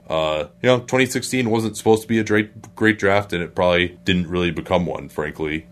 So yeah, that's that top 4. I mean, I think you could throw my 2. I mean, probably the biggest ones that Jaylen Brown and Jamal Murray would be the 2 that I would say are my greatest hits there. I'm not going to take any credit for having Ben Simmons number 1. And Simmons was a pretty unambiguous number 1, so that was not, like, let's say having Luka number 1, because there were obviously different opinions. There were people saying that Ingram should be. Yeah, I guess there were, and I had Ingram too, and I would have him a little bit. He's lower come now. on to some degree lately. I mean, I'm still not like dead certain that he's not going to evolve into a star, but right. And Ingram, for example, like we've talked a little bit about our disappointments at various times with Andrew Wiggins, and for me, Ingram has he has way better tools, but B, he has also shown a much greater aptitude for using the tools that he has, and so at least on offense. Well, and I would say defensively too. Like he's had some nice performances.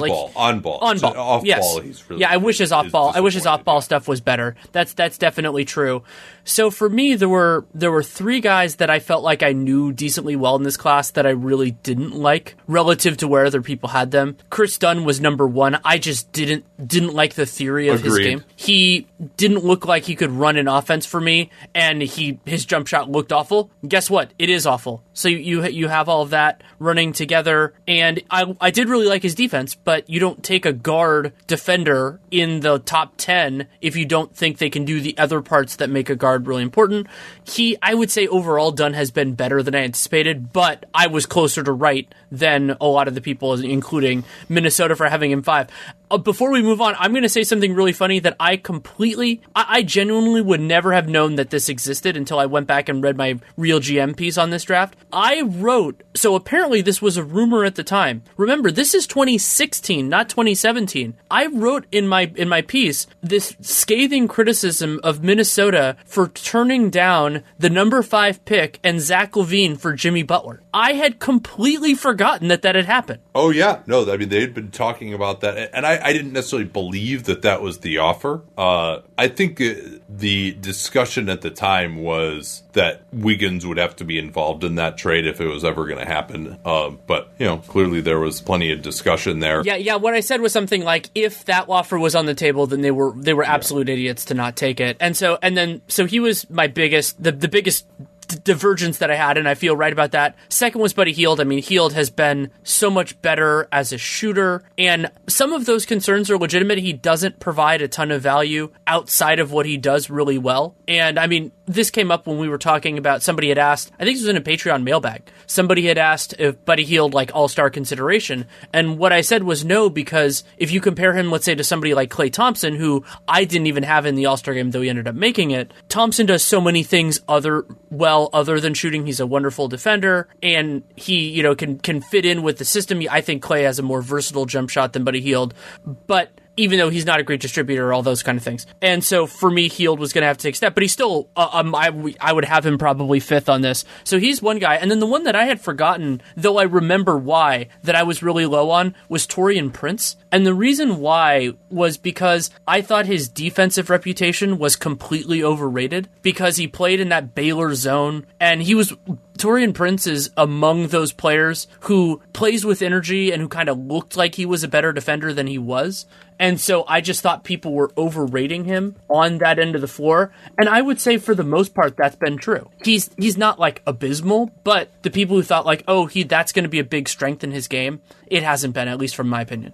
Yeah, a lot of interesting ones here. For Dunn, the age thing, certainly, that's been true since time immemorial. I'd say probably my biggest miss, and we only really did, I think, the top 8 guys that we evaluated. My 2 biggest misses are probably Marquise Chris and Thon Maker. I mean, Thon Maker, you can see what we saw in him just because of the little flashes that he's shown in the playoffs these 2 years, but overall, obviously, it hasn't been there, and there are, of course, the age concerns with him as perhaps a reason why he hadn't really developed it. Marquise Chris, I thought that he could be potentially a really good offensive power forward, but it's starting to appear that like those players don't particularly exist anymore. I mean, maybe, Julius Randle maybe falls into that mode a little bit, but you just have to be so good as a traditional power forward in this day and age. The shooting hasn't really come through for Chris, and then obviously the focus and attitude issues have been a major concern. So I did have him at number 8 on my board. I want to say I might have had him above Hield and Dunn actually, but so that was a miss. But he was always kind of a risky guy. I mean, I thought that the trade that the Suns made with Sacramento was a good one to move up to 8 and get him, and that obviously didn't turn out to be the case, despite the fact that they drafted Papa G. Pretty funny that there was the 28 pick in that year's draft, 13 and 8, and then Bogdanovich was by far the best player in that draft. He was drafted I think 27 in, 2014, I want to say. Sabonis I missed on a little bit. I didn't think he could be as productive as he has been as a center. I thought he was really just too undersized to be a good offensive center. Certainly the defensive concerns remain, although he's been better there too. I thought he was a 4.5. No, he's clearly a 5 as the game has continued to evolve. He's been really good, so missed on that one. Any other ones you feel are kind of worth discussing? I think some of the guys that we were like super low on in there, again, turned out to be really bad. Yeah, I think a lot of my guys that I was low on, that was more of a summer league thing. Like, I would have hated Papianis so much, but I hadn't seen him at that point. Yeah. Bryce Johnson. Yeah, Bryce Johnson. So here's the list of guys that I was like super low on even before we went to summer league. Again, this is the Swanigan theory, right? Of guys who just, what is the thought of them? Now, Sabonis did kind of defy that to a certain degree, but so Yabusele, Ellenson, Malachi Richardson, Bryce Johnson, those are the guys that I was really low on who were taken in the first round, and all those guys really have turned out pretty poor. So I'll take a little bit of a pat on the back for that. And then some of the guys we liked, Juancho, who it's been up and down, but at his best, he's looked pretty solid. Malik Beasley has really come through this year. Didn't know anything about LeVert, really, at that time. Didn't know anything about Siakam. Scal is a guy that we really liked who hasn't really worked out. You even more so than me. I'm still on that corner, man. I'm not giving it up yet. Yeah. But yeah, he's not. I mean, the other thing that's so weird about this draft is how many guys that were drafted higher than Scal just suck. And so I don't know how to interpret that because we don't know if Scal is good. So it's like, well, he's better than some of these guys that are pretty obviously, not NBA players, Bryce Johnson being one of the most obvious among those guys.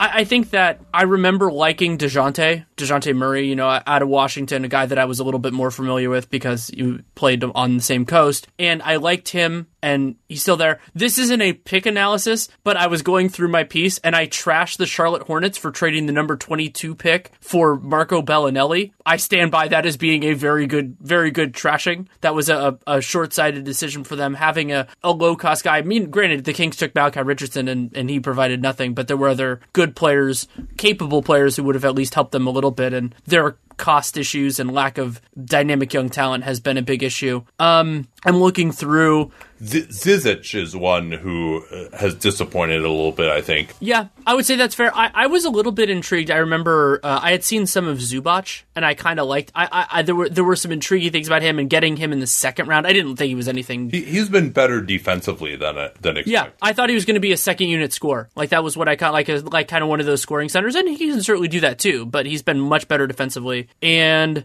I'll tell you one that I missed on. I mean, who I didn't really evaluate that fully, but Malcolm Brogdon, for him to develop into the level of shooter. I mean, he really, as I recall, didn't start shooting the ball at Virginia until very late in his career. He was pretty old, and for him to be this like unbelievable free throw shooter and like career right now 41% from downtown in his 3-year career. I mean, that was totally unexpected. All right, we'll get to 2015. I think we got time to do 2015 at least, and maybe even get down to 14 and 13. I mean, 13 was really the first year that I started to do this. You were doing it a lot earlier for Real GM, so we'll at least let you get some of your earlier greatest hits and misses out there. But I want to remind you guys to give a listen to the No Chill podcast. Gilbert Arenas has long been one of the NBA's most interesting personalities. It's all NBA, all opinion, always with No Chill. You remember he had that blog back when he was actually a star, one of the first players to really begin to address his fans directly, not through the traditional media. And he's taken that approach now to each hour-long episode of the No Chill podcast. He's had guests like Kevin Durant, Nick Young, Matt Barnes, Ice Cube, and many others coming soon. They dig into hot topics, trends, burning questions, all with No Chill. It's available everywhere you get your podcasts. New episodes drop every Monday, or you can listen a day early. That would be Sunday on Himalaya. I guess I should just only evaluate drafts in even years because I also really had some huge misses back in 2015, despite putting plenty of time in. Not quite as much as I would have liked to have these last 3 years because I was still working at the law firm at that time, but tried to get as much in as I could. But where would you like to start it in 2015? We'll let you get a hit in first, I suppose. Well, I was thinking about starting with a hit, but the team that I said had the absolute best draft was the Denver Nuggets because Emmanuel Mudiay fell to them. So I figure I might as well start there. I had Mudiay was number 3 on my board too. I think I had him a little bit lower than that. I think I had him 4 or 5, but it might be that I had him below like Jahlil Okafor, which didn't work out super well for the 76ers anyway. So, I mean, with Mudiay, I was fascinated and tantalized by his ceiling and the idea of what he could be. It sort of parallels, if assuming we get to the 2014 draft, the mistake I made with Dante Exum. And but a hit. I'll go positive early on. I loved Miles Turner. I continue to love Miles Turner. I had him over Porzingis. I still think the logic of that was a mistake, but Miles Turner has been awesome. And why I was so fascinated by him, I didn't think that the concerns about his running form and all those kind of like weird physical things were as well-founded as some people did. Actually, one of the Ethan and I ended up having a lot of discussions on this back at the time because he was very into running form, and he was right on a lot of guys. I mean, he and I weren't talking then, but the Greg Oden draft and how that affected the way he thought about things.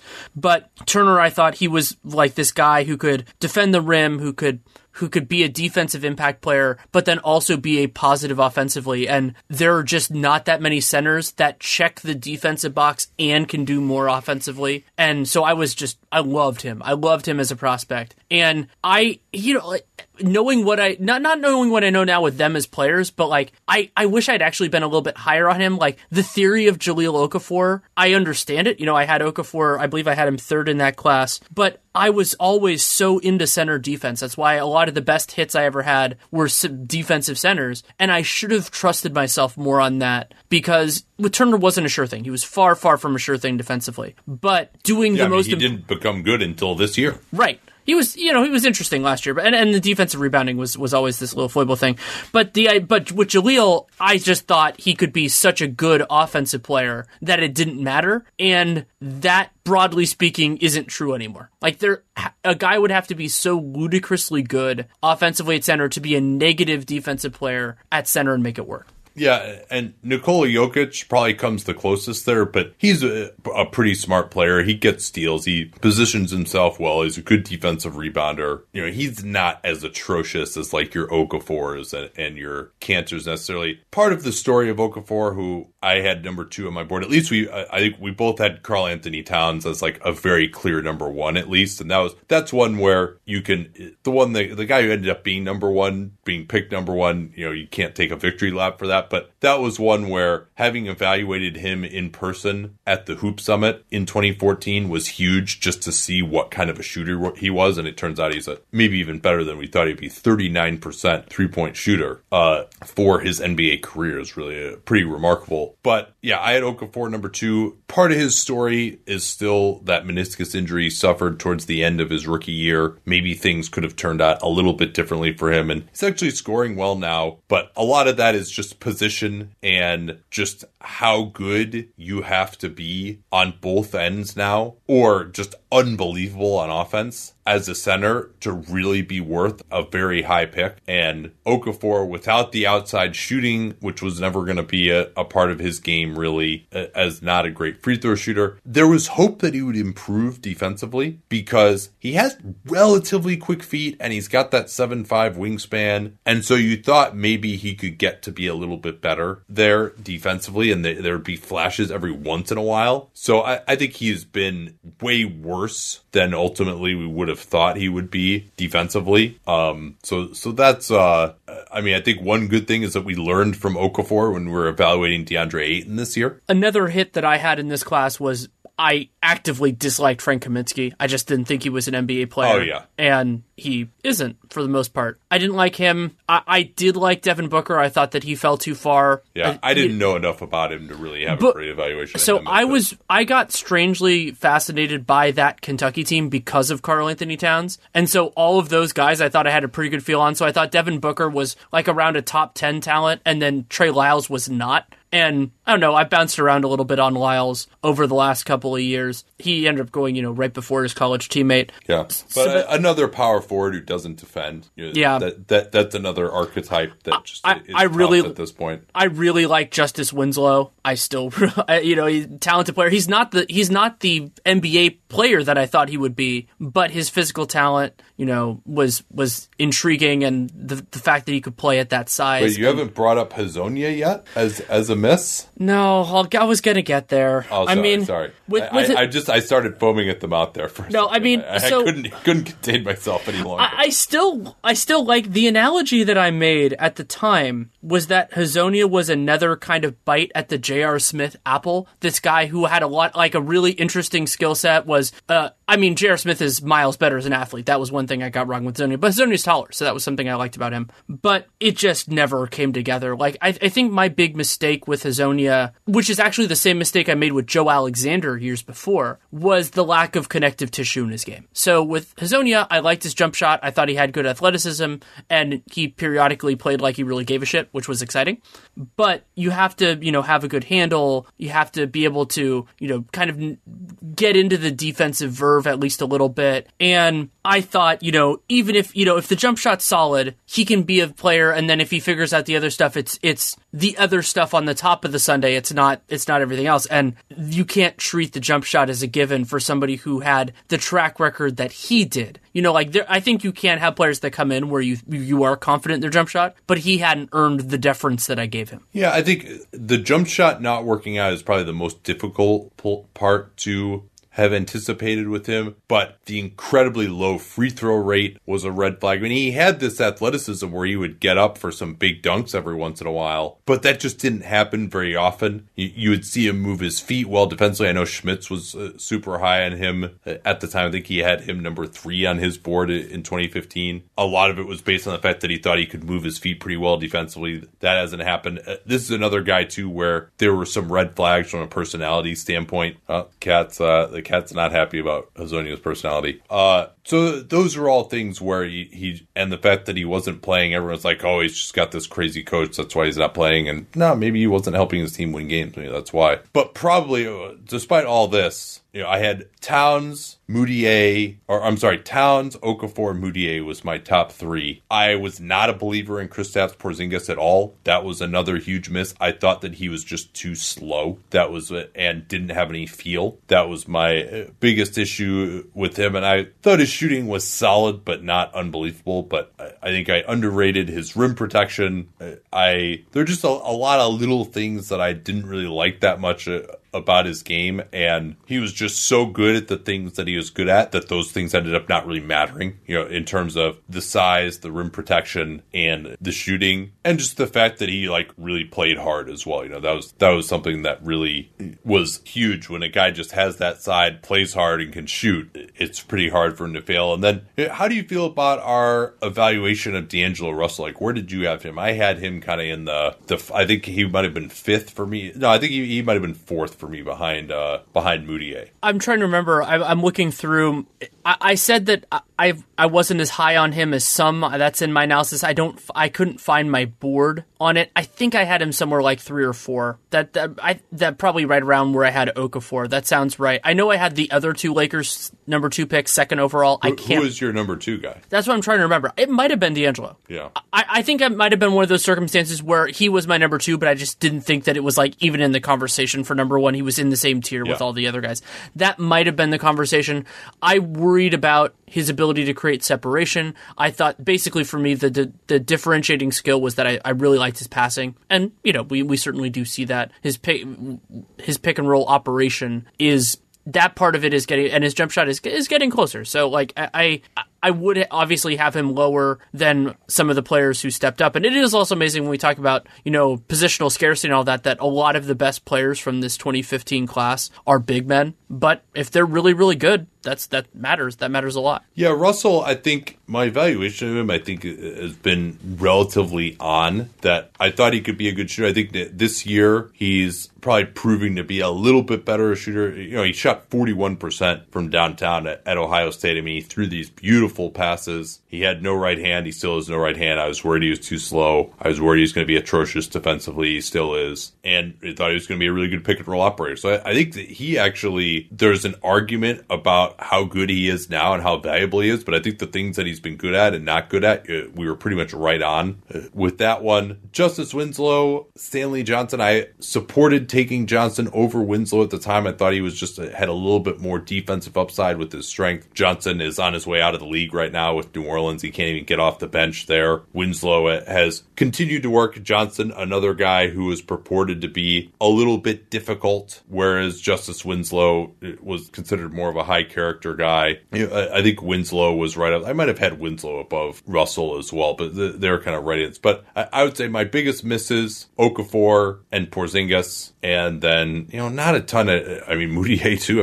That's another one. Those are 3 guys I was pretty high on. I didn't think Mudiay was necessarily going to be a superstar, but I liked the fact that he could be pretty good in a lot of different areas, I thought, and that turned out to not be the case. And I guess, I don't really have many hits at all from this draft, to come to think of it. I guess Towns, but that's, I believe that he had the potential to be like a big superstar. I don't know if teams necessarily, or maybe not teams, but if other people saw him as quite that clear of a number 1 pick. But that's pretty shitty. I didn't do well in this draft. That's quite obvious. My biggest hit was Miles Turner, and I liked Porzingis, not where he was. I liked Turner, I guess, a little bit as well, even where he was. Yeah. Another guy, he doesn't get talked about as much for being as high as he was drafted in this class. I really liked Willie Cauley-Stein, though he's been successful to the extent that he has been in a different way than I anticipated. I thought he was going to be this, switchy, block heavy, because he was really monstrous at Kentucky that season as kind of a defender who could do a lot of things in his hustle. And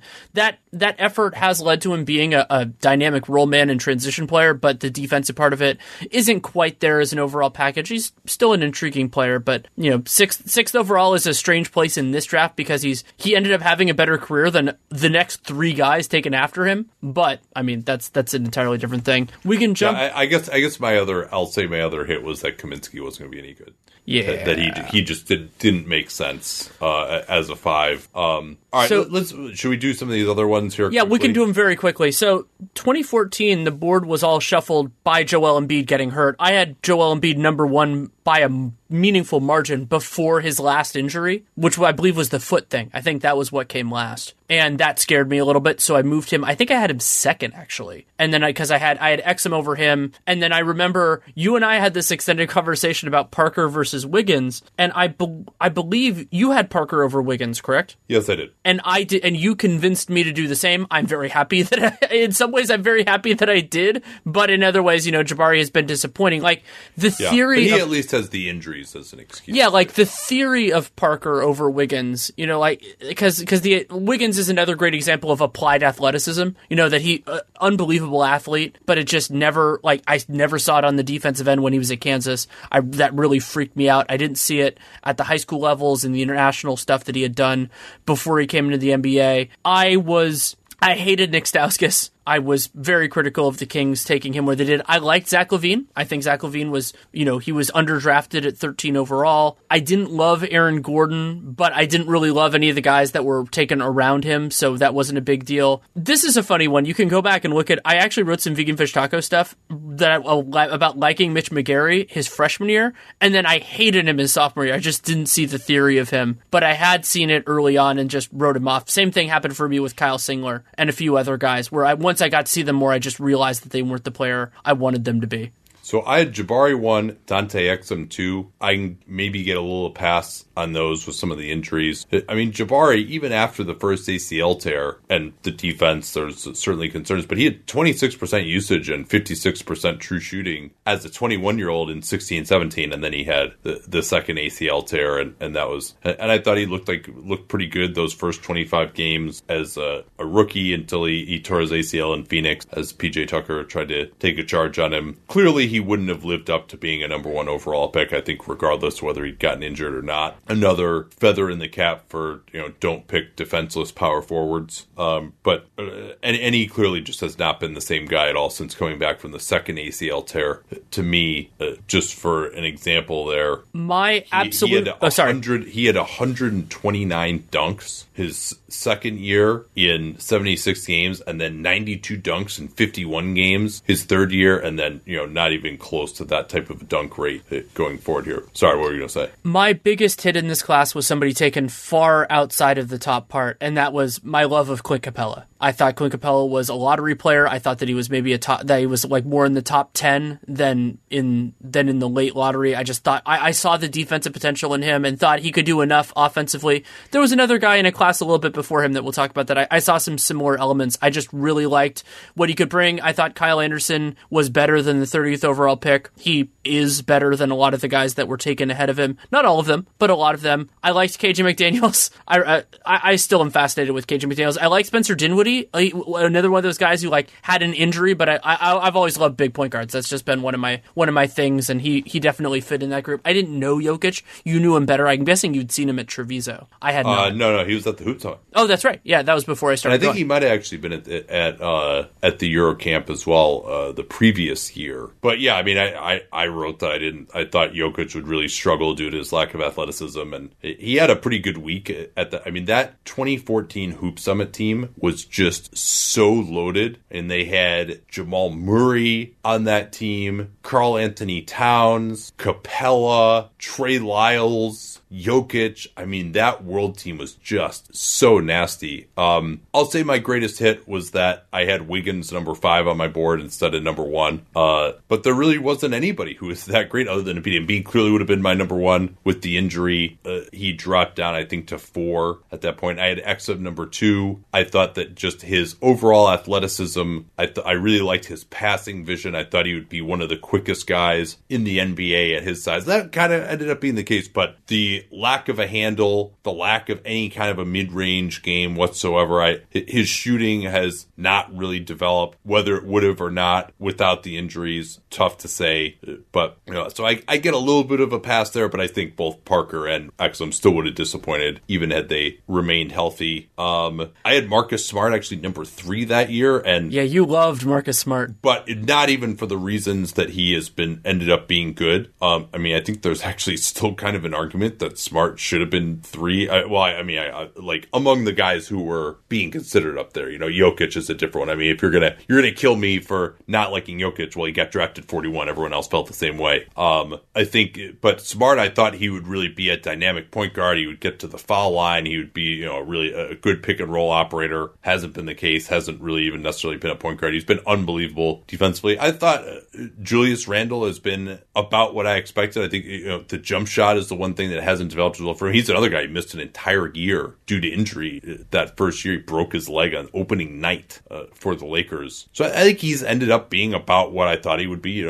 I think my writing was that I thought he was the most likely person in this class outside of Embiid, to, assuming Embiid were healthy, to potentially average 20 and 10. And he's been pretty close to that when he's gotten the playing time these last couple of years. The team I gave the best draft grade to this year was the Denver Nuggets. Oh, but yeah. I did not give the Denver Nuggets the best grade because of Nikola Jokic, though I think I said like the analytics models was probably Kevin Pelton's model that really liked him, but it was because of the trade they made where they moved from 11 down to 16 and 19, taking Yusuf Nurkic and Gary Harris. That trade looks just amazing for them, even though Nurkic didn't work out and everything that led to that. Doug McDermott was who the Bulls drafted that year. It was. Number 11. With number 11. The other crazy trade that happened in that draft was, I believe it happened, my memory of how it happened was that Sam Hinkie took Elfrid Payton and basically extorted the Orlando Magic, basically knowing that they wanted him, and they got their own first-round pick back, which ended up being an absolutely massive trade. They took Dario Saric, a superior player, and got that pick back, which I believe ended up being really valuable. I should ask Bodner at some point what because once a pick gets traded and traded back, some of the verbiage on the protections and the terms just get lost into history. So I'd be interested in that. Real Jim, I actually have it somewhere. I could ask about that. Somebody else, it's funny, I looked up the Hoop Summit roster that year. Do you know one of the starters on that world team was Damian Inglis, who was a very intriguing player. I didn't know his game very well. He was Australian, I believe, right? French, okay. Yeah, can't jump at all. That was and not a great shooter. That was kind of his problem. But yeah, I mean, this was not a great draft.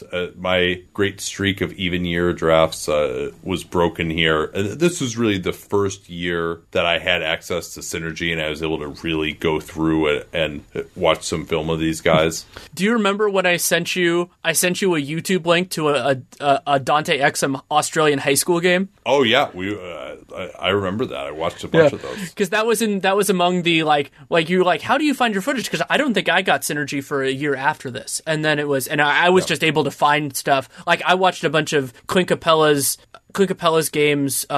He was playing at Chalon, and I was able to pull some of those, and I really liked him. I'll do a quick little runner on 2013. 2013 is probably my best draft, and the reason why is because I had a specific theory, and my theory ended up being right, and that was that the expected value on a lot of guys in that class was extremely low. So I said, just go on ceiling. So I was really high on Victor Oladipo. I was high on Nerlens Noel, but then the three that really stood out, where I had them way higher than the average analyst, was Steven Adams. I actually had Steven Adams. I think I had him third in that class. Rudy Gobert and Giannis. I had all of those guys in the top 10 and just thought, like, hey, if I'd rather take a guy, one of my big regrets is that I think I had Giannis right below Anthony Bennett. I think I had them 8 and 9.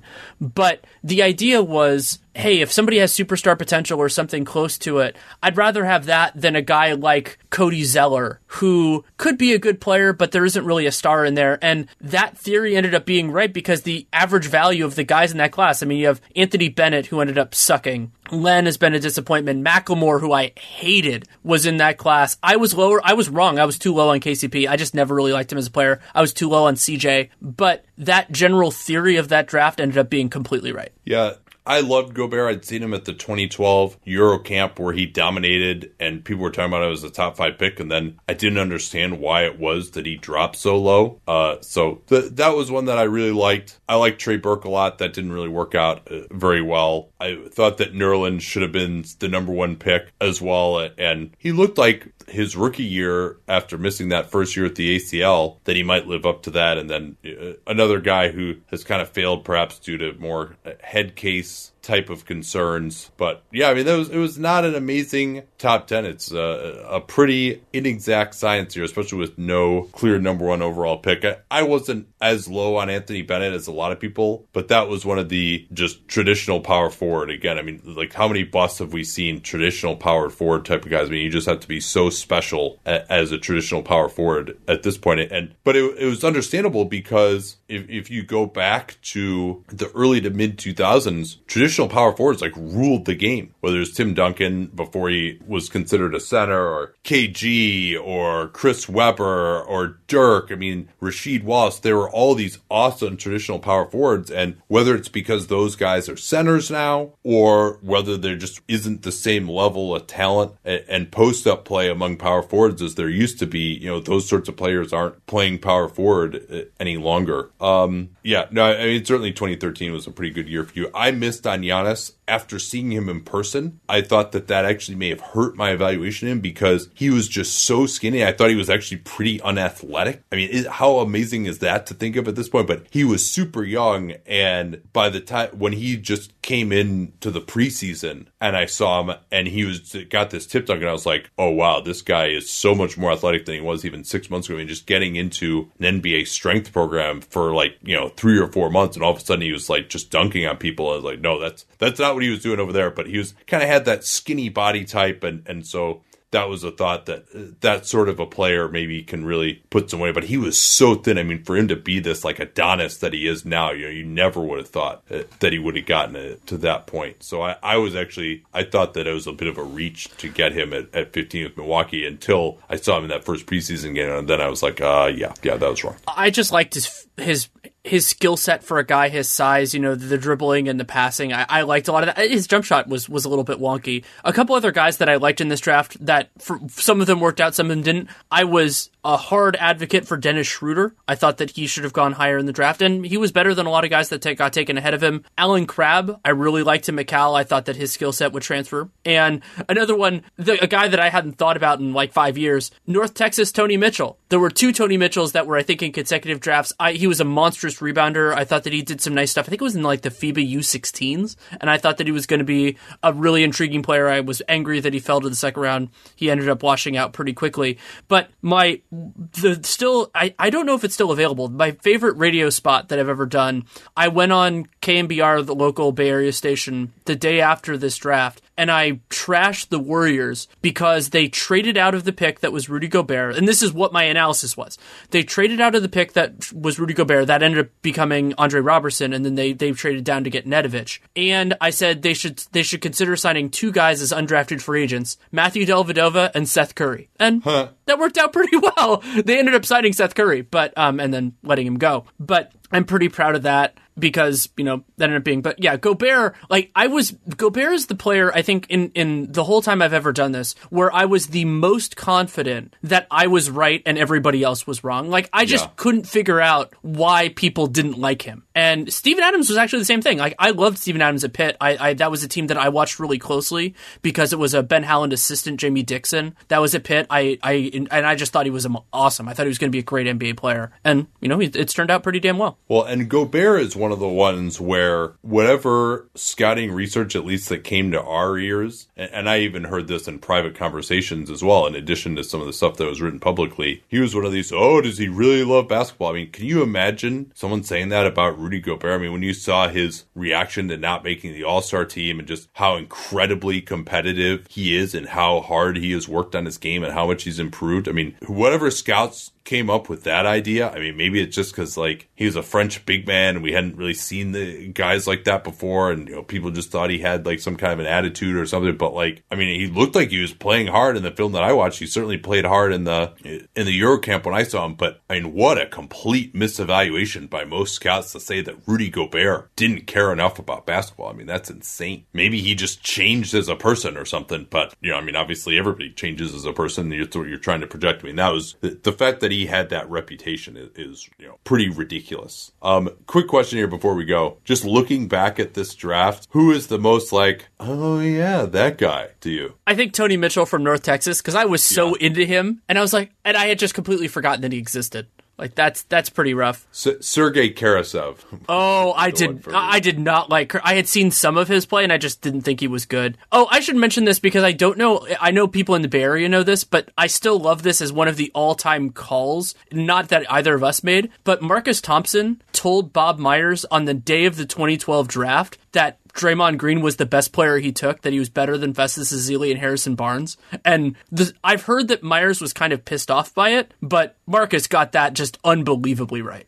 All right, well, we did not get a lot of things unbelievably right. But hopefully this was illuminating. It does seem like we're getting a little better at this. At least I am. But, we'll get ready because an odd year is coming, my friend. Oh, God. But I mean, looking back on this, if I really seriously did this starting in 2014, so we've done 5 drafts, I would say I'm only satisfied with my performance in 2 of them, 2018 and 2016. I think the other ones, just not, I just had some really big, almost, if I were working for an NBA team, you would say it's an unacceptable miss. So, and sure, we don't have as much information as they do, but sometimes more information almost can be bad because you just don't know what to focus on when there's certain intel or whatever. So that's, this is a hard business. It definitely is. I mean, we do our best, and the most important thing to remember is just that there's always going to be a lot of uncertainty, and that you're not infallible. And that was one of the principles that underlie the process in Philadelphia when they said, hey, you know what? The number one thing that we're going to acknowledge is we may not be actually that good at this. And they did it with Joel Embiid. Nerlens Noel probably was about the right pick there